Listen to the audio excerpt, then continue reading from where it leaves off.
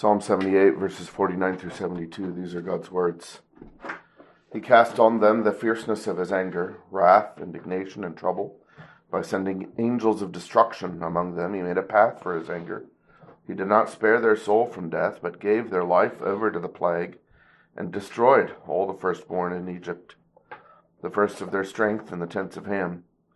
But he made his own people go forth like sheep, and guided them in the wilderness like a flock.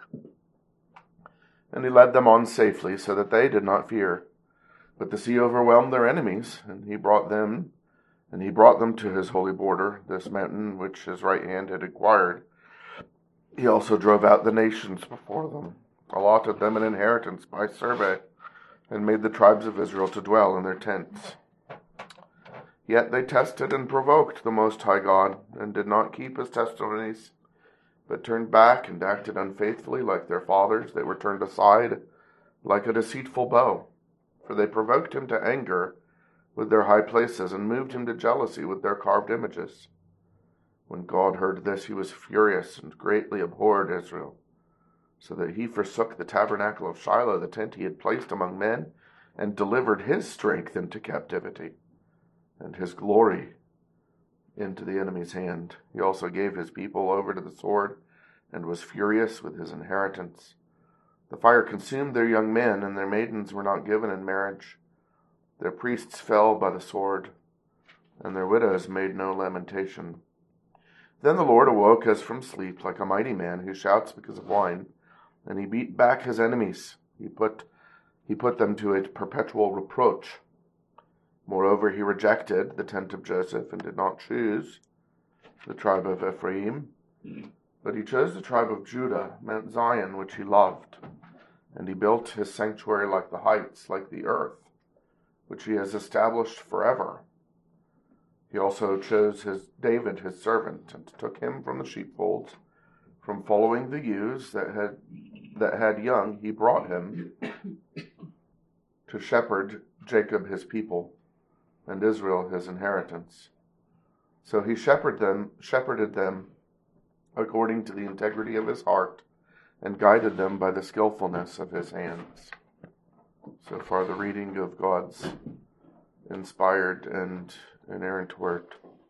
We see here how needful it is that we would have the law and the testimony which the Lord established in Jacob, that the fathers should teach their children, that they should teach a generation yet unborn, that they would teach their children, and that those would teach a generation yet unborn. We need this law and this testimony because this is how the Lord Jesus works in his people. This is how the Lord Jesus, the forever King, produces a people who fear God the way Psalm 72 describes. Simply by the greatness of any particular king, other than Christ, there is no other king than Jesus who can actually make his people fear the Lord the way that the king in Psalm 72, the forever king, promised in 2 Samuel 7, will make his people fear the Lord. That's our great hope. Not that we will be able to repent by our strength or goodness, but that we have a king who is able to grant to us among his other royal gifts, not just his royal protection, not just royal provision in material things, but even the royal provision of his Spirit, who by his word produces his own character in us. That is what is needed. That is what the Lord gives in times like these, with parents teaching their children the word of God, and King Jesus using that word to work by his Spirit in the hearts of children, giving them repentance and faith. We can see what it is like, apart from that, in what Israel has been like throughout all of this. Despite God's pouring out his wrath upon Egypt unto death, and the passage that we started is obviously that we began in the middle of the psalm, and it might have taken you a moment or two to realize that it was Egypt that was under the plague of death at the beginning of our reading, not Israel. His people still did not fear to test and provoke him by violating his word, like we read in verse 56. And despite all of the patience that we see, really through the bulk of the psalm from verse 10 through verse 55, the gentleness with which the Lord led them like a flock in verse 52, the deliverance that the Lord gave them from their enemies, verse 53, the generosity in which the Lord gave them the land, driving out other enemies before them, in verses 54 and 55. Despite all of that the Lord had done for them, the people were still not faithful to him, but they were treacherous, like a deceitful bow, a bow that does not, whether you're using it even as a walking stick, and it puts your shoulder out of joint, the way the proverb describes, or even worse, when you're trying to shoot, and it twists in the middle of your shot, or even breaks on you. They were treacherous. The Lord had displayed his wrath, and they didn't abide by that. They didn't respond to that. The Lord had displayed his goodness, and they did not respond rightly to that. They even transgressed the commandment. They even transgressed the commandment, whose violators the Lord calls those who hate me. We see in verse 58, they provoked him to anger with their high places and moved him to jealousy with their carved images. And the Lord says that those who worship in any other way that he has commanded, or even more specifically in the way that they create, that they are the third and fourth generation of them that hate me. And you see the Lord's generational covenantal thinking, even in the threats that are made within the Decalogue in the second commandment, but also the generational thinking that is persistent throughout this psalm. So the Lord responds in the events to which verses 59 through 64 refer. These events are the Philistine attacks, and especially when these people who are idolatrous, one of the last strokes of their idolatry was not having respected God and his tabernacle, his strength and his glory dwelling among them, but coming up with their own ways to worship him, which replaces the strength and glory of God with the ideas and feelings of man, which is how idolatry always works.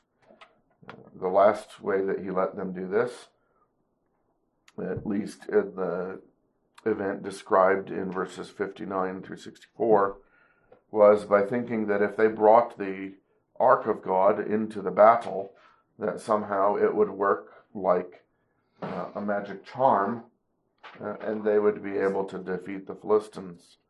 But it was actually the Lord so angry with Israel that he is willing to give his strength and his glory into the hands of the Philistines. And of course the ark doesn't remain being the strength and glory of God at that point. He displays his strength and glory over against the Philistines, judging them as it goes from city to city among them. But here the language is very grievous. When God heard this, he was furious and greatly abhorred Israel. He forsook his tabernacle. He delivered his strength into captivity and his glory into the enemy's hand, verses 60 and 61. These are shocking words and shocking actions. Our hearts are hard and dull, and we don't realize how much God despises man-made religion. That when the living God has come up with his way of giving himself to us, and of course that great way is not a tent that was made in the wilderness. That great way is the Lord Jesus. That great way is the Holy Spirit. That great way is the Holy Spirit blessing his word to bring us to faith in Jesus. And so when the Lord has done that, and we come up with our own ways to God, our own ways that we think make it more meaningful, our own ways that we think make it more effective, our own ways that we think make it a better experience, of course it's offensive. And it's offensive with an offensiveness that is as great as God's glory, as great as the glory of Christ in the gospel, the glory of the Spirit, as God's best gift who brings us to Christ. God's best gift being himself in the Son and in the Spirit. And so since we aren't appropriately shocked by our own sin, he takes shocking action and he speaks in shocking words there in verses 59 through 61. And the end of it, down to the priest's wife who doesn't mourn. You remember Phinehas's wife was in labor when she heard about her husband, her wicked husband, dying also in the battle, or as a consequence of the battle. And she doesn't really respond to that or grieve over him. Her only response is Ichabod, which ends up being the name of the boy. But the name means the glory has departed. Perhaps there's some indication there that her faith was more like her father-in-law's, as Eli was devastated by the loss of the ark even more than by the loss of his sons, and so should we. You remember Aaron being told by Moses to keep his peace, hold his peace, when his sons Nadab and Abihu had been killed because they came near to God, but they didn't regard God as holy. And Moses said, "This is what God has said, by those who draw near to me, I must be hallowed." And so what we learn in places like that, in Leviticus 10, I believe it is, and here in Psalm 78, and there in 1 Samuel 4, and really throughout the whole Bible, realizing that it is by the gift of Jesus and by the gift of the Spirit that God brings us near to himself. And so all of his instructions for his worship are tied to the great glory, not only of who he is, but also of how he has given us to come to him. And the great lesson is that worshiping God in any other way is a tragedy greater than the loss of our children, than Aaron's loss of Nadab and Abihu, than Eli's loss of Hophni and Phinehas, than Phinehas's wife's loss of her husband. The glory has departed. Here is the great thing that fathers teach their children by the law and the testimony. The glory of God and the glory of the gospel, in which God has devised the way of giving himself to men.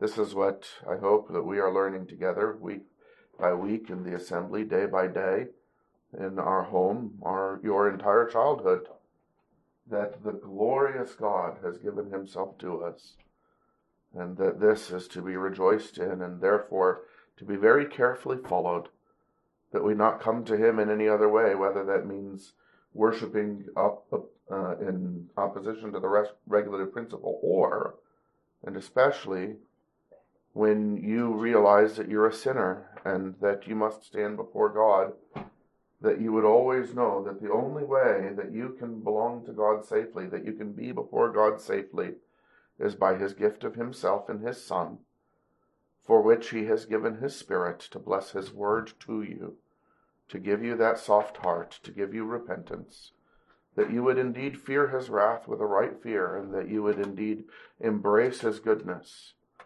with a right appreciation and love, and that you would not be treacherous towards him, but that he would give you a sincere heart in all of your repenting, in all of your worshiping, that comes from his Spirit, who gives you faith in Jesus, and that Jesus would be your worthiness, and Jesus would be your atonement, and that this would be how we live our lives in response to the glorious God and his glorious gospel. The end of the psalm, of course, is about how God gave them a king through whom he would actually produce the difference in them. This is his response to the distress of his people. He awakes as from sleep, verse 65. Like a mighty man, he beats back his enemies, puts them to a perpetual reproach, and gives them a king. And he skips over the king from Benjamin. It's as if Saul never happened, because the point was to get to David. Not the people's way, but the Lord's way, even in kings. Right? The people would have chosen a man like Saul, who was head and shoulders above everyone else and from a prominent family, etc. But he takes David from following the ewes and taking care of the little lambs, and he makes them the shepherd of Jacob, his people. But it's not David so much as great David's greater son. Look at verse 69. He built his sanctuary like the heights, like the earth which he has established forever. That indeed is a reference to Christ, who in one sense is is David, as he's from David. But especially in the other sense, David is also a type of Christ. We had that language in Romans 5 yesterday, that Adam was a type of the one who was to come. Here, David also is a type of the one who was to come from David. And the Lord Jesus shepherds his people according to the integrity of his heart, which is a perfect integrity. And the Lord Jesus guides his people by the skillfulness of his hands, which is a perfect skillfulness. And so when we realize the greatness of our need, we may resort to remembering the greatness of God's provision for that need in the Lord Jesus himself. The Lord Jesus, by his Spirit, blessing his word to us, is the one who will keep us from forgetting God, but make us to remember our God and to remember all of his works, and to remember that the greatest of all of these works has been to give himself to us in Jesus and in his Spirit, who uses his word to give us faith in Jesus. Let's pray. We thank you, Lord, that you have not left us and our children to ourselves, but that you have given us yourself in the Son and in the Spirit, that we might remember you and that we might know and treasure your presence with us, your gathering us to yourself, your giving us repentance, your giving us faith. And so we pray that we would treasure your word as the means by which you do this, the instrument that your Spirit uses to join us to Christ by faith. And we pray that we would not be treacherous, that we would not depart from your word, but that as a gift of Christ to us, we would be repentant and believing and grow, even as your Spirit conforms us to our perfect King, in whose name we ask it. Amen.